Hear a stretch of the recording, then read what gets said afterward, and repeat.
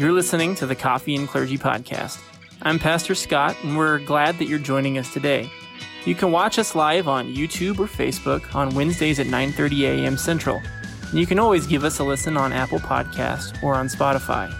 Without further ado, grab a cup of joe, find a comfy chair, and enjoy the conversation.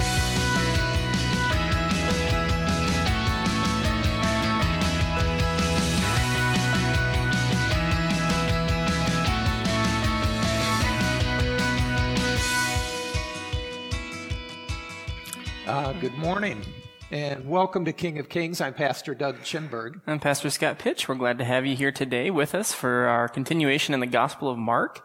We'll be picking up again at chapter 14, so if you have your Bibles with you, you can go ahead and crack those open. Feel free to grab yourself a coffee or a tea or anything you'd like to drink and find an easy chair to get comfy. So we'll be here for a little while talking about Jesus' last days on earth, and as recorded in Mark chapter 14. So this is the second to last, I believe, session that we're going to be in Mark during Coffee and Clergy. And so for those of you who've been along the route with us the whole time, we're glad to have you back with us. If it's your first time with us, we do have the recordings from the previous chapters on our YouTube and Facebook page, and you can also find us via podcast format wherever you get your podcast too, under Coffee and Clergy. So track those down, and we'd encourage you to join in on the conversation that we're having about the Gospel of Mark. Yeah. So we're in the last days of Jesus' life. We're getting ready for the Passover, and that's where Mark chapter 14 begins. And but before we get into it, shall we have a prayer? Yeah, I'll pray for us about that. We thank you, God, for this day, and we pray, oh Lord, that you would guide our thoughts and our meditations and the study of your word. As we march on the path with Jesus into his final hours, I pray, oh Lord, that you would help us to hold in contemplation the sacrifice that he makes for us, so that we would know the love that he truly had for us. As we discuss all these things today, we hope that you will purify our thoughts and our words, that they might be pleasing to you, and that this study might also prove to be worship of you as well. We pray this all in Jesus' name. Amen. Amen. And so we find, again, Jesus just before the Lord's Supper, the last week of his life, the last couple of days of his life. Chapter 14 starts off with Jesus being anointed at Bethany, very special event that while there were some that didn't appreciate what went on, Jesus said, this is actually a very significant time in my life. Yeah. I think it's an interesting title for this selection, because typically when you're thinking of anointing, it's a formalized planned ceremony to anoint or to appoint, you could say, a ruler. And it's usually done by holy men or powerful men over another powerful man who's going to take leadership. And so anointing here, I think, is used very definitively here as a way of saying that even though that's not the typical way of anointing, we have Jesus himself showing us that this is a good deed that's being done by this woman. So let's go ahead and dig in, and we'll read verses 1 to 11. So I'll read this first section here. Now the Passover and the Feast of Unleavened Bread were only 2 days away, and the chief priests and the teachers of the law were looking for some sly way to arrest Jesus and kill him. But not during the feast, they said, or the people may riot. While he was in Bethany, reclining at table, in the home of a man known as Simon the leper, a woman came with an alabaster jar of very expensive perfume, made of pure nard. She broke the jar, and she poured the perfume on his head. Some of those present were saying indignantly to one another, "Why this waste of perfume? It could have been sold for more than a year's wages and the money given to the poor." And they rebuked her harshly. "Leave her alone," Jesus said. "Why are you bothering her? She has done a beautiful thing to me. The poor you will always have with you, and you can help them any time that you want. But you will not always have me. She did what she could. She poured perfume on my body beforehand to prepare for my burial. I tell you the truth, wherever the gospel is preached throughout the world, what she has done will also be told in memory of her." Then Judas Iscariot, one of the 12, went to the chief priests to betray Jesus to them. They were delighted to hear this and promised to give him money. So he watched for an opportunity to hand him over. Okay, we see a contrast between those who are the religious leaders and Judas on the one hand, and this woman on the other. Mm-hmm. And so the Jewish leaders had an evil intent in their heart. They were trying to find a way to arrest Jesus. Mm-hmm. They were out to get him, and we see Judas stepping in and joining their evil intentions. Yep. As opposed to this woman, we see a very different heart from this woman. The idea, just to kind of backtrack a little, that the leaders of the church, the teachers of the law, the chief priests, were trying to get at Jesus in a sly way. It just shows how much they actually feared Jesus because of his popularity with the people, because of his authority in preaching and teaching and healing and his miracles. So these verses to me lend some credence to the fact that they didn't just think Jesus was just another, guy who was too big for his, own good. His head was too big for his own good. They were truly fearful of him. They recognized the people that were following him and that there were many that he influenced. Yeah. So this kind of just does some additional legwork for us in the Word to show that Jesus was truly a powerful man and a powerful teacher. So, but the question was, what was the contrast, I guess, between the religious leaders and between Judas and what the woman's intentions were. So, I think this is where you turn to the idea that God looks at the heart, right? You have Judas who's pretending to be on Jesus' side, and you have the chief priests who would say they were on God's side. Or would say they're on God's side for sure, but they have their own intentions, and Jesus knows their intentions. He knows Judas's intentions too. Whereas society at large looks at this woman with scorn because of her wastefulness, and we see instead that Jesus knows the content of her heart and sees that the thing that she does because she loves him and wants to honor him. So, and this was actually this anointing of Jesus was for a very special time in his life as well. It wasn't just, while this woman may have come for her, she may have thought it was a random time. For Jesus, it was a very significant time because of what would take place in just a matter of a couple of days. And so Jesus, knowing that he was going to give his very body to die on the cross for the sins of the world, and recognizing that this would be the act of redemption that would be offered for all human beings and that he would be buried, Jesus pointed out specifically that she anointed him for his burial. And when you place this anointing in context too, you see that it kind of attaches to events that happened earlier in the week when Jesus' triumphal entry happened, and how it was kind of an unconventional way for a king to enter the city. Well, now he has an unconventional way of anointing him as king. So you kind of see this tie, I think. It might be a little hazy to see, but this tie-in between Jesus being an unconventional king. The people around who want him to be the king are sorely disappointed when they see what he really is, that he's not this military hero who's going to come and conquer the Romans and kick them out. But Jesus, he says his kingdom is not of this world. He has an unconventional kingdom in our eyes, and so his triumphal entry and his anointing are also very unconventional. So. Yeah. Just as you read it, there was a phrase that stood out in verse 8.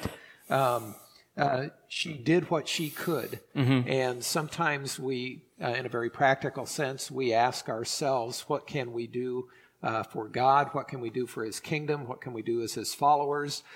Sometimes we're not sure quite what to do. And God might ask us the question, what can you do? Yeah, this takes me in my mind back to the story from last time about the woman with the coins, right? She did what she could do, right? Absolutely. And so you have these people they're lavishing richly upon God and his church and Jesus with all that they can do, even though they don't possess much. Yeah. So, yeah. And the same is true with us. There are things all around us every day that we can do to further God's kingdom, to follow him, to pray on behalf of another. And God would have us do those things. Mm-hmm. Yeah. And so how did the words, going on in verse 9, how did the words point beyond his death? He said, I tell you the truth, wherever the gospel is preached throughout the world, what she has been done will also be told in memory of her. And so how does this point beyond Jesus' death? Yeah. We don't have her name. We don't have, her a great detailed history of who she is. She enters into the story and she leaves the story. But there's very few people that Jesus puts a bookmark on and says, pay attention, this person will be noted for all history. And truly, I mean, you have to remember the Bible was not written during Jesus' time. It was written after Jesus' time. And the writers, I think in several of the Gospels, record this event as something significant that happened. Because I think they see that this is God's way of showcasing Jesus is the king. He has a triumphal entry. He has an anointing. And it's a beautiful anointing because this woman pours out all she has for Jesus. Yeah. And so we're talking about her today. Yeah. And 2020. And Jesus said, wherever the gospel is preached, and so the gospel is the good news of Jesus' life, death, and resurrection. And so Jesus was even pointing beyond his death into the life that he would have after he rose from the dead. Yeah. And and then why was the offer of Judas important to the plan of the religious leaders? Well, they were wanting a sly way to get to him, and so they knew they would never be able to get to Jesus while he was out in public amongst the people. He was too popular. They valued him too much. They cried out for his gifts of healing and teaching, and so they would never be able to get to him in a public forum. And they tried to trick him several times by getting at him mentally, and they know they couldn't do that. They couldn't trick him into answering something wrong. And so they're trying to think, what's the best way to get at somebody when you can't approach them in public? Well, what if you can get at somebody in his inner circle? And so they get into Judas and they say, we'll give you some silver if you do this deed for us. So. And we see later in the week when Jesus was arrested and before Pilate, there was a riot that almost broke out at that time. And that's what the religious leaders were concerned about, is if they were to apprehend Jesus in a public place as he was teaching, people would revolt and begin to riot. And there's an irony too, because it says in verse 2 that the people who are trying to get to Jesus said, but not during the feast because the people may riot, but they end up actually getting him during the feast of the Passover. Because they know the people are going to be in their homes, they're going to be shut in, doing preparations for the Passover, and they won't be able to come out into the streets and riot. So it's actually ironic that they do end up doing it during the feast. Yeah. For the exact opposite reason that they said. So. Shall we go on? Yes. Okay, then the next section talks about Jesus and the Lord's Supper, and so verses 12 through 26. It says, on the first day of the Feast of Unleavened Bread, when it was customary to sacrifice the Passover lamb, Jesus' disciples asked him, where do you want us to go and make preparations for you to eat the Passover? So he sent two of his disciples, telling them, go into the city, and a man carrying a jar of water will meet you. Follow him. Say to the owner of the house he enters, the teacher asks, where is my guest room, where I may eat the Passover with my disciples? He will show you a large upper room, furnished and ready. Make preparations for us there. The disciples left, went into the city, and found things just as Jesus had told them, and so they prepared the Passover. When evening came, Jesus arrived with the 12, And while they were reclining at the table eating, he said, I tell you the truth, one of you will betray me, one who is eating with me. They were saddened, and one by one they said to him, Surely not I. It is one of the 12, he replied, one who dips bread into the bowl with me. The Son of Man will go just as it is written about him, but woe to the man who betrays the Son of Man. It would be better for him if he had not been born. While they were eating, Jesus took bread, gave thanks, and broke it, and gave it to his disciples, saying, Take, eat, this is my body. Then he took the cup, gave thanks, and offered it to them, and they all drank from it. This is my blood of the covenant, which is poured out for many. He said to them, I tell you the truth, I will not drink again the fruit of the vine until the day when I drink it anew in the kingdom of God. When they had sung a hymn, they went out to the Mount of Olives. And so here we see again the Passover event. And how did this Passover event, how does it connect with the first Passover event that took place in the Old Testament? Well, I think it's best to just kind of walk through that story. That Okay.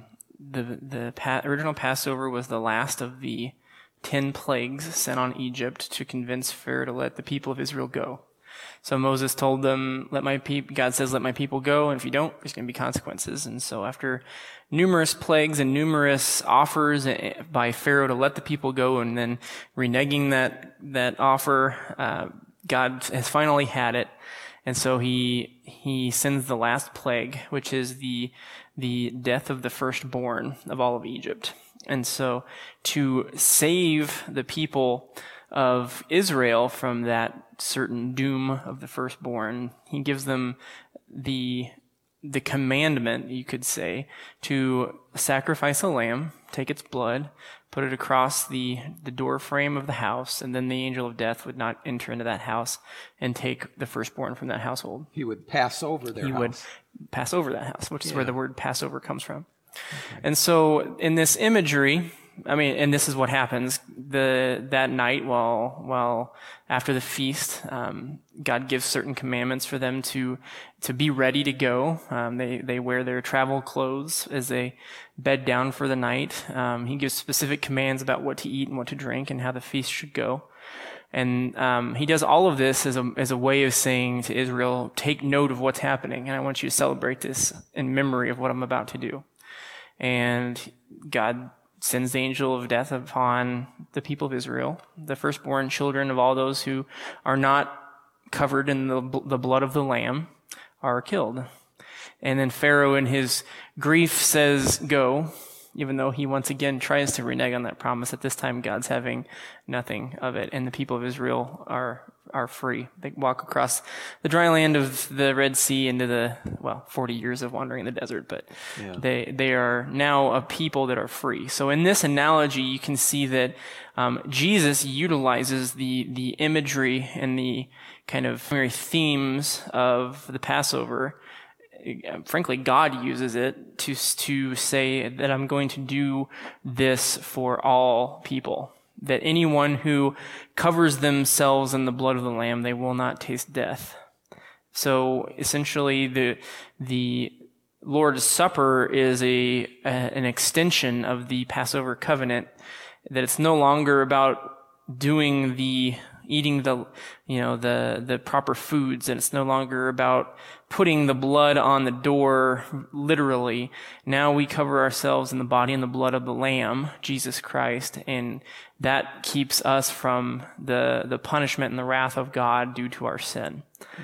I like to talk about that Old Testament account as the great deliverance in the Old Testament, and we see how God delivered his people, and now Jesus is going to deliver his people through his own life as the Lamb who shed his blood for us. Yeah. And that's where you see a coherent and consistent message from the very beginning of the Bible to the very end. You see in Exodus, which is the second book of the Bible, this imagery of the Lamb being the sacrifice.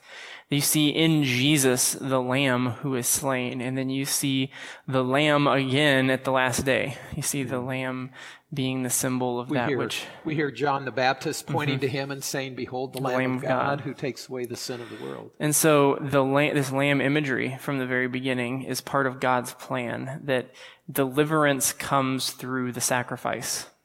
And God gives the sacrifice. If you want to quote Abraham, God will provide the lamb. Yeah. So. We have a different enemy. In the Old Testament, the enemy was Egypt and Pharaoh. In the New Testament, we find Jesus delivering us from our greatest enemies of sin and death and Satan. Mm-hmm. And that deliverance that he gives us, as we trust in him, no one can take it away from us.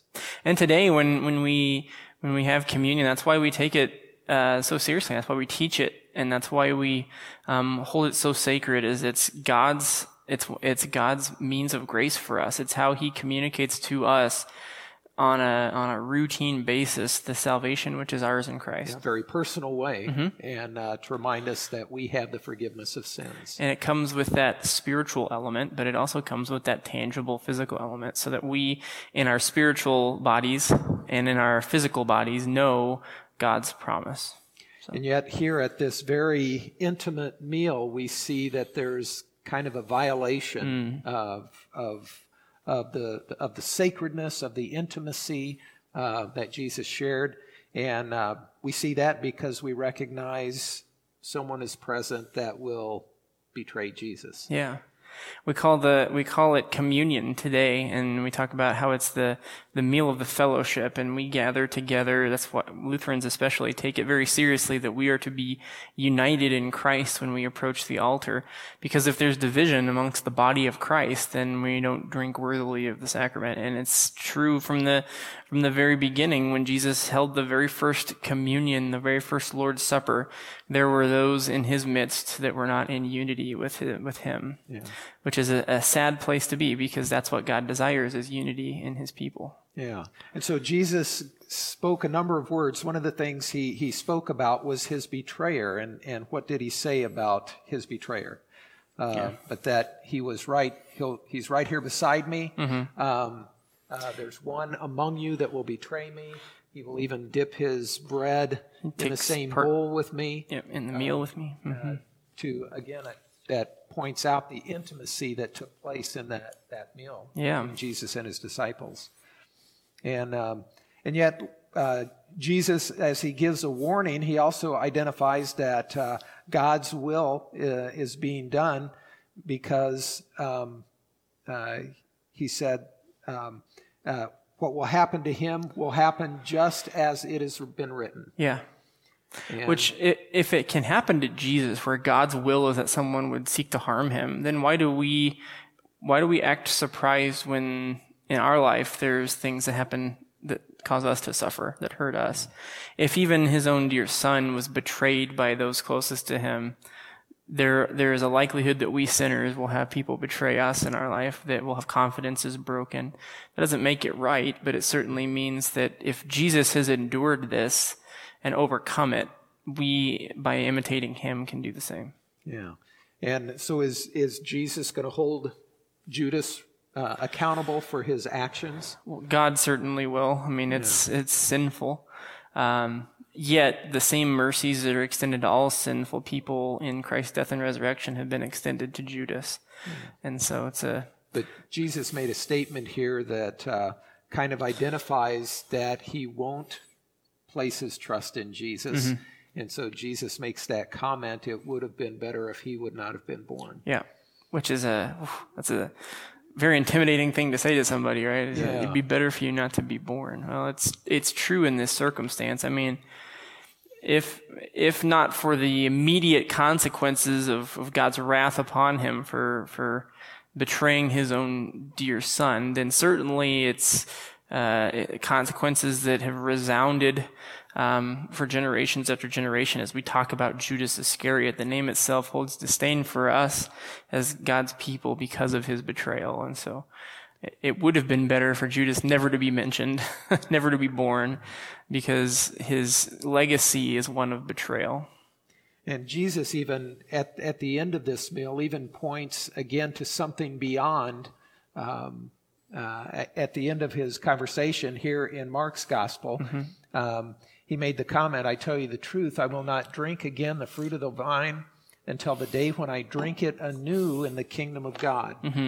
And so, again, Jesus is pointing, even though he knows he's going to die, he's going to be buried, he's pointing beyond that time of death and grave to a time where they will be gathered again. Yeah. And it points to the joy that we'll have in the feast that is to come, that the Lord himself will join us in that feast, and he will take joy in sharing in it with us. And so it's a beautiful image, I think. Yeah, we talk about the end of the world. I guess John talks about it in the book of Revelation. He pictures Christ coming again in a similar way of a bridegroom coming for his bride, Jesus coming for his people. And in the same way, when a man and a woman get married, there's most often a very joyous celebration, and that will be the case when Christ comes again. With good food, man. Nothing but the best. That's right. My grandma's apple pie will be right there on the table. So, shall we go on? Mm-hmm. Okay. Beginning with verse 27. Do you want to read? Sure thing. This is the denial of Peter, the prediction of the denial. You will all fall away, Jesus told them, for it is written, I will strike the shepherd and the sheep will be scattered. But after I have risen, I will go ahead of you into Galilee. Peter declared, even if all fall away, I will not. I tell you the truth, Jesus answered, today, yes, tonight, before the rooster crows twice, you yourself will disown me 3 times. But Peter insisted emphatically, even if I have to die with you, I will never disown you. And all the others said the same. Okay. Jesus, in the midst of, again, another kind of low spot in the life of Peter, Jesus gives assurance in verse 28 when he says, but after I have risen.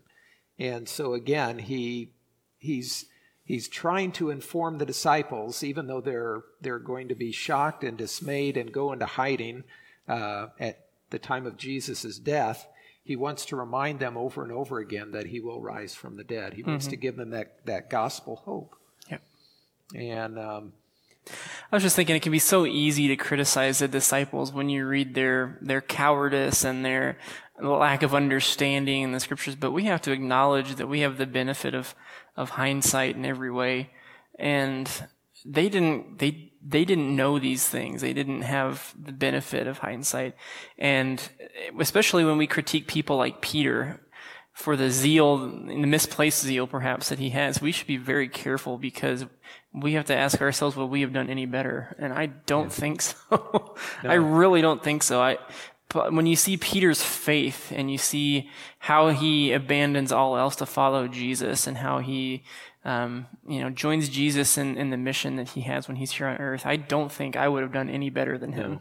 And so it's easy to be critical, but we shouldn't be. Yeah. All through this chapter, it'll come up again where the disciples failed Jesus. In fact, all through the scriptures, we see it over and over again. Yeah. And so we'll directly address that question as well as we get further in the story. Yep. But here Peter made a declaration that he would follow Jesus even if he would die for him. And yet, while we see, he made that declaration because of his love for Jesus, because of his faith in Jesus. And yet, he showed that he had no understanding of his weakness. Yep. And the same thing happens with us each and every day. We forget about our weaknesses. We do things that we don't want to do. We don't do things that we should do. And that's the story of God's people. Yet in the midst of that, Jesus steps into our presence and he offers us grace and forgiveness. Yep. And that becomes our hope. In the midst of things we cannot see, in the midst of a COVID pandemic, God steps into the middle of it and he assures us that he is in control, even though at times things don't make sense. Yep. And that's the only hope we really have. That's right. That lasts anyway. We look at our election that's coming up, and some people despair if one person gets elected, another group of people despair if another person gets elected, and yet our ultimate hope, our ultimate peace is to recognize that God rules over the world. Yep. And can work through whichever person is elected to accomplish his purposes. Yep. Yeah. All right. So if we keep going on, the next section, we find Jesus and his disciples going to Gethsemane in verse 32, beginning with verse 32. It says, "They went to a place called Gethsemane, and Jesus said to his disciples, 'Sit here while I pray.' He took Peter, James, and John along with him, and he began to be deeply distressed and troubled. 'My soul is overwhelmed with sorrow to the point of death,' he said to them. 'Stay here and keep watch.' Going a little further, he fell to the ground and prayed that if possible, the hour might pass from him. 'Abba, Father,' he said, 'everything is possible for you. Take this cup from me, yet not what I will, but what you will.' Then he returned to his disciples and found them sleeping. 'Simon,' he said to Peter, 'are you asleep? Could you not keep watch for 1 hour? Watch and pray so that you will not fall into temptation. The spirit is willing, but the body is weak.' Once more he went away and prayed the same thing. When he came back, he again found them sleeping because their eyes were heavy. They did not know what to say to him. Returning the third time, he said to them, 'Are you still sleeping and resting? Enough. The hour has come. Look, the Son of Man is betrayed into the hands of sinners. Rise, let us go. Here comes my betrayer.'" And so we find Jesus here with his disciples. But what did Jesus do in this most critical hour? What do we find him doing here in the garden? He prays. He goes to his Father with his concerns of his heart, in his mind, the danger to his body. He goes to the Lord with his needs. Yeah, and he talks about a cup, asked that the cup be taken away from him. What was he referring to here? Well, you have the imagery of the cup from the Lord's Supper, but this is a different cup. This is God's cup of wrath.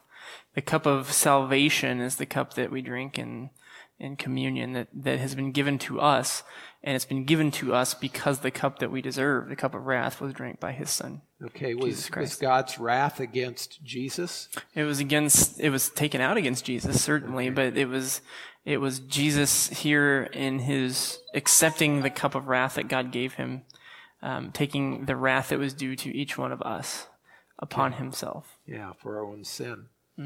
And so Jesus was willing to drink that, and then he goes off to the garden, and as he begins to talk to God, he talks to him in a very special way, very intimate way. What word does he use? He uses the word Abba, which is the word for father. It's technically not the word for father, I don't think. I think it's more of the word for like daddy. It's like the common word that it was a familial word more so than like a formalized word. And so it's written in Aramaic, which shows cases for us, since Aramaic would have been the language, the colloquial language of the home during this period of time, that he's speaking in a way as if though he were talking, to his own papa, his daddy. And it's a beautiful word, Abba. I was kind of joking with Pastor Doug before this that today, moms have such an advantage when there's a baby that's learning to speak, because mama is so much easier to say than dada. It takes a lot more development of the tongue and the mouth to say dada than it does to say mama. But back in Jesus' day, it was Abba for dada and Ima for mama. And so it was actually an advantage to dad, because Abba was such an easy thing to say for babies. And so Abba is a very, very special word, reserved for the relationship between a child and their dad. Okay. And how does Jesus show his love towards his Father, his submission? to the Father's will. What does he say in his prayer? Yeah, he knows what's ahead for him, and he commends whatever will be to the Lord. It's one of the hardest things for human beings to do because we want control. He did what Adam could not do in the garden and what Eve could not do in the garden. He relinquished control to the Father and said, "Your will be done." Yeah, Jesus kind of gives us a pattern about how we should pray at times if we're in a difficult place. There may be times where we can ask God, will you take this difficulty away from me? But Jesus' submission to his Father, he goes on to say, "But not my will, but yours be done." Yeah. No matter what, I'm going to trust you. No matter what, I'm going to place my life in your hands. It's heartbreaking when you hear stories of people who were Christians and fell away from faith because of tragedy in their life. Because you know that when those tragedies were hitting, they were praying to God to be delivered from those tragedies.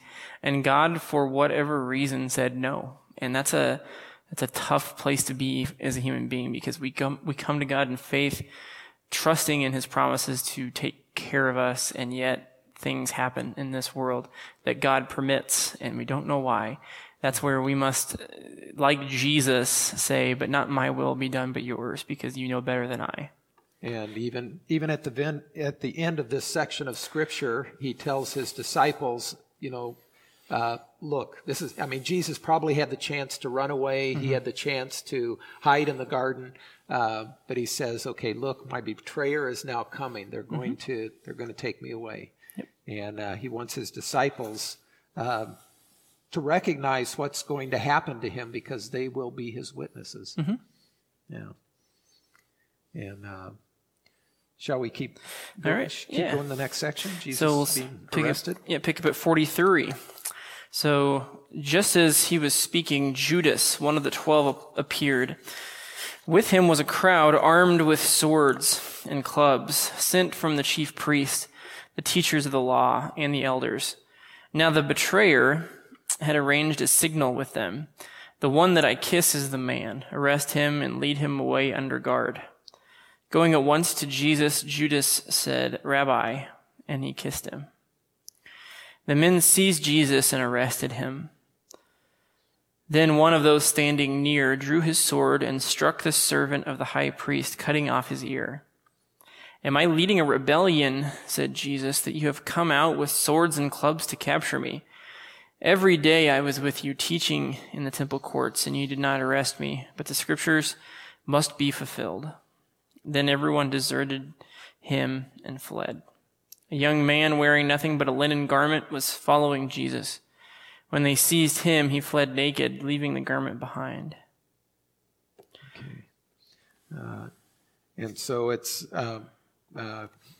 Judas, one of Jesus's close, intimate 12, one part of the 12, come, and he arranges a signal to identify Jesus in the strangest way. And what signal is that? It's a kiss, yeah, a sign of an intimate relationship, not a romantic relationship, but of a friendship, you Very could say. Close, intimate, relationship. And one that would have offered respect and a very high view, and yet that was the signal that Jesus was the one to arrest. Yeah. It's the contrast between his inward intention and his outward display is so vast that he would betray a friend with a kiss. Is just one of the most profoundly contradictory things about this whole narrative, is that when you have a rotten heart, typically the outward side reflects that. When the Pharisees hate Jesus and want to destroy him, you see that they scheme outwardly as well as inwardly. But here you have Judas coming to Jesus with a kiss. He's not done one single thing outwardly in the presence of anyone else to suggest that he is a betrayer. In fact, he does quite the opposite. He approaches him as a beloved friend and then betrays him. Yeah. So, and even calls him by in a respected way, calls him Rabbi. Yeah. Then we have a couple of other strange things that happen. We're told that then one of those near Jesus drew a sword and struck the servant and cut off his ear. we have in the other Gospels, kind of the rest of the story is then Jesus reaches out and heals that man. And actually, in other places in Scripture, it gives him the name of Malchus. And then we have another interesting story at the end of this section of a young man wearing nothing but a linen garment who was following Jesus. And when they seized him, he fled away and he left his garment behind and he ran away naked. Why might that story be here in the gospel? Well, I believe, and correct me if I'm wrong because I didn't research this, but I believe this is an autobiographical statement that John Mark here, I think, was the young man who was trailing behind. That's who we think it was. And so he tells this as a way of kind of inserting himself in the story. It's kind of like sometimes when artists paint a great big picture with lots of people in it, they'll put themselves in the corner to kind of say, oh, and there I am too.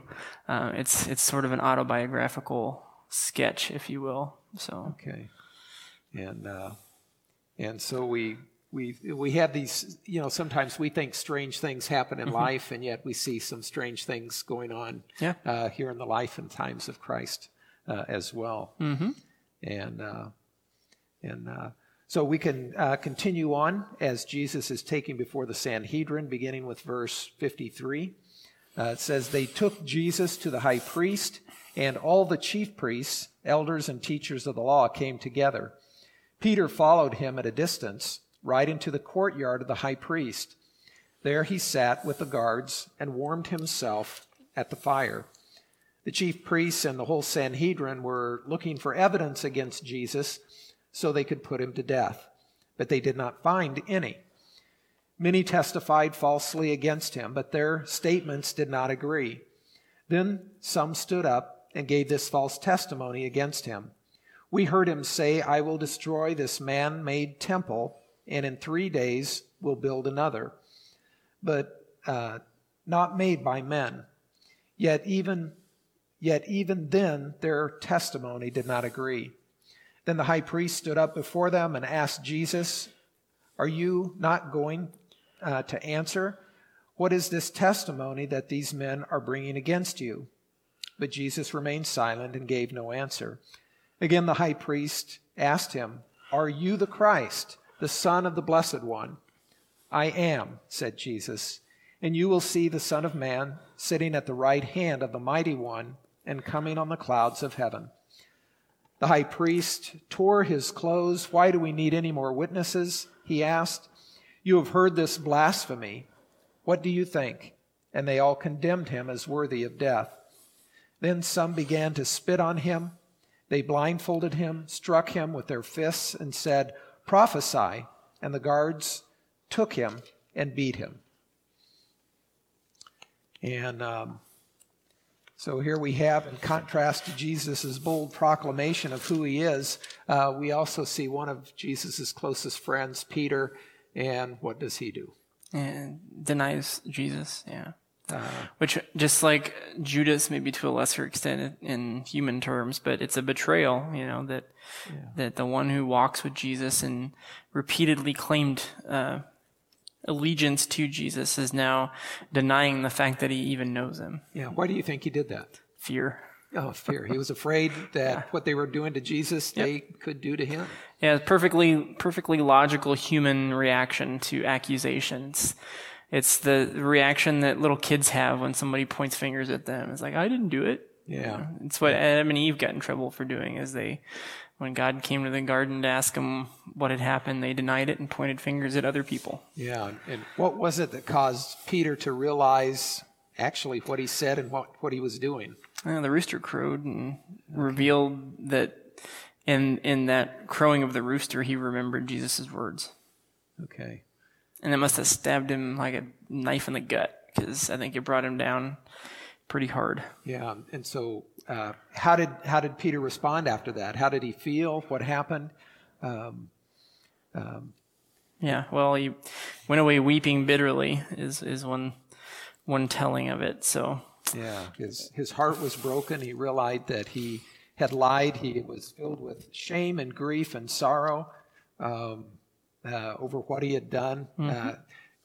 remembering that he had told Jesus earlier in the night, that he would never deny him, that he would never do such a thing, that he was willing to give his life for Jesus. And Jesus said, no, this is what's going to happen. And in fact, Peter then denied him. Mm-hmm. And so how can Peter's denial here serve as a warning for us in our day? To be careful about the boldness with which you put yourself in high positions. Instead, walk humbly and give glory to God in any circumstances. Yeah, we think back to what Jesus had said to his disciples when they were there in the garden, and he spoke that one phrase: the body is willing, or the flesh is willing, but the spirit is willing, but the flesh is weak. Mm-hmm. And we see over and over again the weakness of the disciples, the weakness of Judas, the weakness of Peter. We recognize our own weaknesses as we go through life. Mm-hmm. And even though we are willing, our spirit is willing to follow him, we say we'll do anything. There are so many times where we get caught in a tight spot, and we either don't say anything at all. We don't acknowledge that we know God, but sometimes we don't say anything at all. Yep. And so it causes me also to think about the Lord's Prayer. And as we think about the Lord's Prayer in the face of persecution, what are some of the petitions in the Lord's Prayer that might be helpful to us? Well, your will be done is always one that closely images Jesus' prayer in the garden, right? That in all circumstances, God's will is done. Prayer for his kingdom to come is another one too.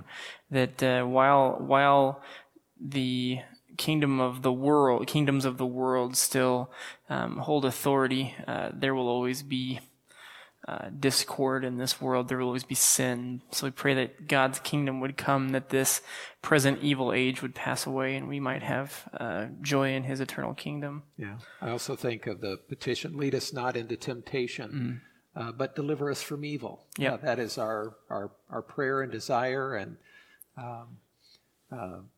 God wants to keep us safe, and yet we know that God will ultimately keep us safe in his hands, even in our last hour, in our last moment. He's given us that promise, and that's a promise he'll never take away. And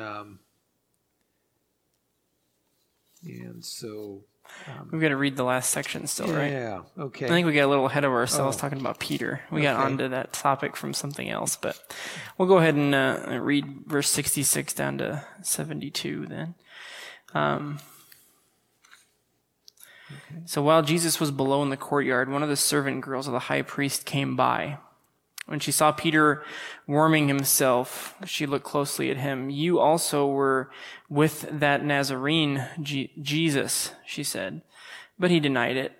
I don't know or understand what you're talking about, he said, and went out into the entryway. When the servant girl saw him there, she said again to those standing around, this fellow was one of them. Again, he denied it.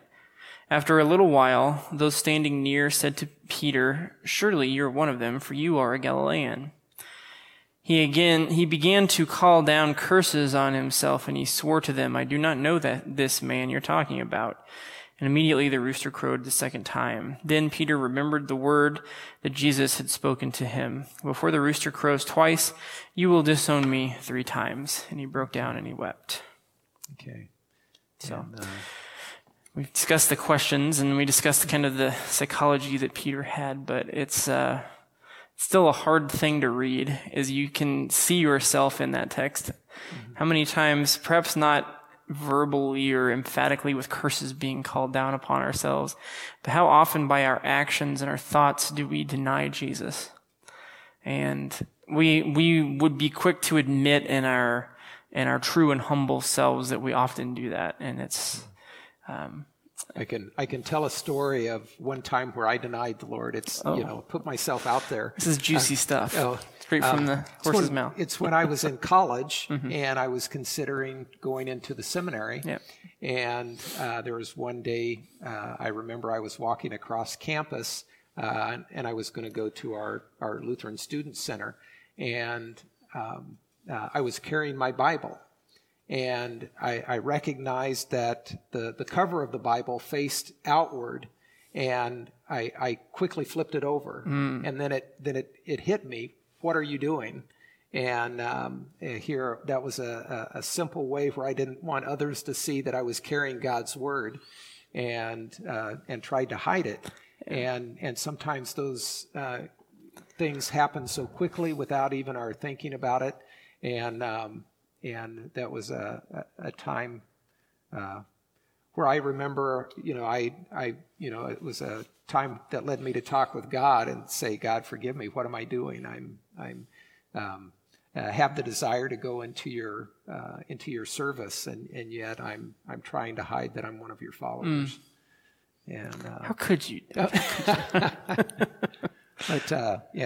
there are things that we do in life that sometimes, even without a thought, we deny knowing God. We try to hide it in some way. And one of the things it's not quite so tame as turning the Bible upside down, but you played sports as a young man, and I remember when I was in college football, there were lots of times where you kind of just don't allow your faith in Christ to shine out because other people are carrying on with their antics, and you just want to kind of get along and go along, so you don't bring up, no, that's not right, we shouldn't be doing that kind of stuff.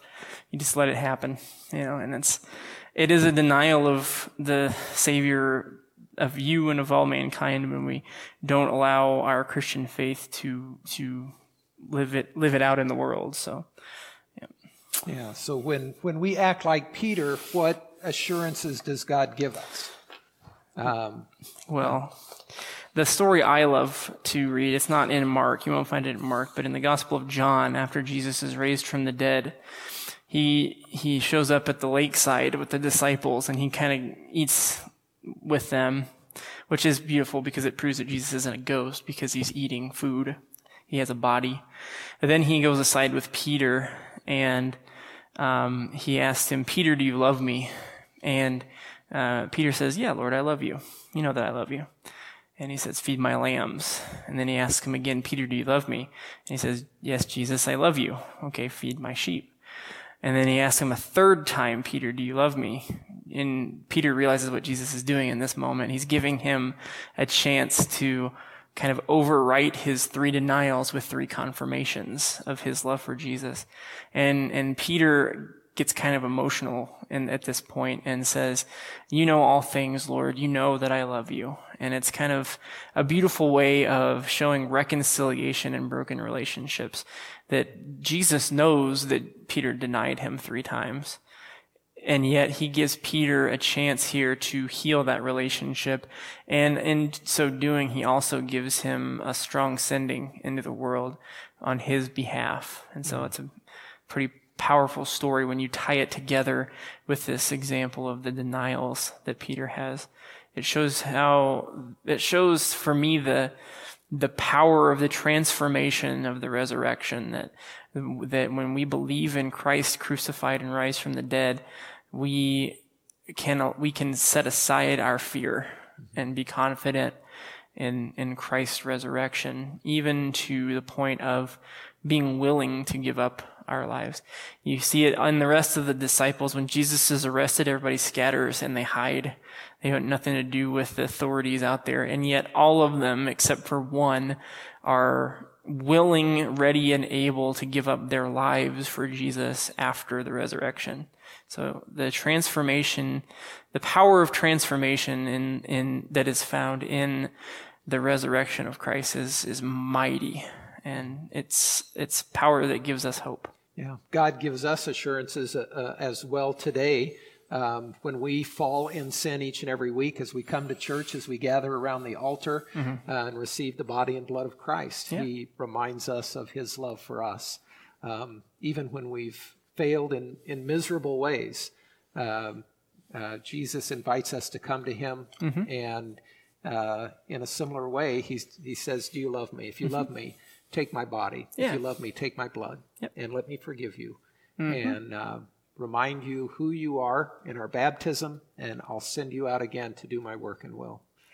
And that's the Christian life, and that's why it's so beautiful. It gives life this immense purpose, and we have such gratitude that life isn't just something to be lived day by day, but we walk in a newness of purpose and newness of life in the resurrection of Christ. So. Yeah. And as we face each day, we think that Jesus suffered all kinds of hardships and ridicule and rejection. Should we be surprised if we face the same thing? No. It's what it does actually is it produces perseverance within us. We're getting into Paul's writings at this point, but it's important to acknowledge that when Jesus is arrested and betrayed and murdered and denied, that he's experienced all this. He's paid the price for all of this. And when we walk in the same ridicule of mankind and the same pain of this world, we're growing more like Christ. Yeah. And we're being equipped by God to do his will through that suffering. He continues to work in our life and to shape us and make us in his image. And what a blessing that is for us as his people. Doesn't feel like it at the time. Yeah. But suffering never does. But in hindsight, when you look back at sufferings in your life and you see how they've shaped your character and given you the ability to overcome this world's hardships, it's a blessing. And then you can look at it like that. Yeah. We see what God, and that's a nice thing to be able to look back on our life and see what God has done as he's worked in and through us. Again, to make us in his image. Even secular folks who don't believe in Jesus will acknowledge that suffering does that. But the beauty of faith in Christ is that we are the only people in the world who can look at suffering presently and see its benefit. We don't have to wait till we're old to look back on the suffering of our youth to say, I see what God was doing there. We can trust in God today that even though we are enduring these hardships in the world, it is going to produce in us a fruit of faith. And so that's a beautiful thing. It is a beautiful thing. Yeah. And maybe that's a good place to stop before we get into the last two chapters as we hear about Christ's death and then his resurrection. It's kind of a big deal. Yeah. It's kind of we build to the pinnacle of the gospel, and so we're there. So, but we do have maybe a couple of announcements we can share with the folks that are listening or watching online. Sounds good. And one is just a reminder that this coming Sunday is daylight savings time, and so remember we fall back 1 hour. Just as a reminder, and so encourage you to mark your calendars and put out reminders so that you fall back this going from Saturday into Sunday morning. Yeah, and we're going to have communion on November 8th, I think is when it is. So it's a few weeks from today. So just to make sure everyone's aware of that, we'll have communion for those who are gathered in the service with us. And for those who aren't able to, we'll have it later at 1 p.m. on that Sunday. Yeah, this coming Sunday will be All Saints Sunday, where it'll be the Sunday we celebrate All Saints. And as a part of our worship service, we remember those who have fallen asleep in the Lord over this last year. And we remember and recognize them as part of the service and give thanks to God for their life in him. And so some things coming up this next weekend. Yep. I guess the last announcement is next week is our last session for the Gospel of Mark.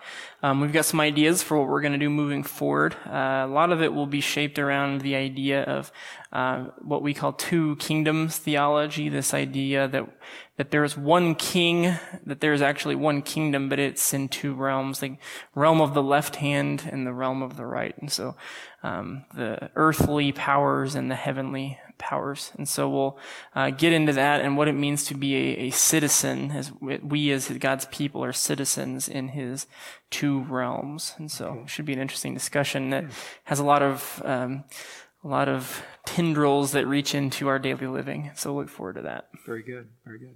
Shall we close in prayer? Yeah, please do. All right. Heavenly Father, we thank you for this day. We thank you for your word. We thank you for your Son, Jesus Christ, and his life given for us.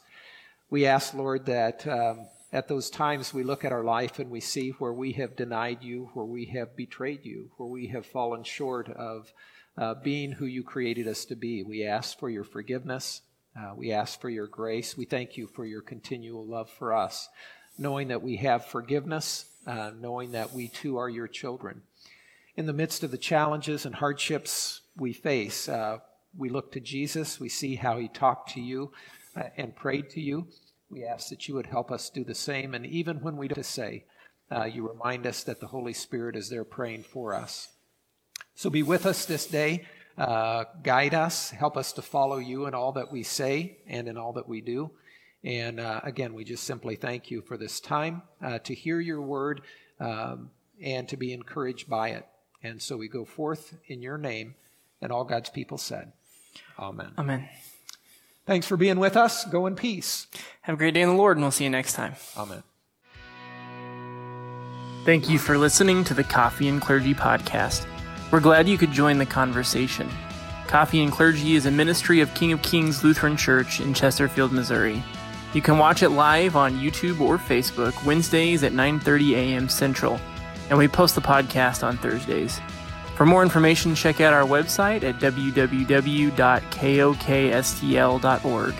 Blessings on your day, and we'll see you next time.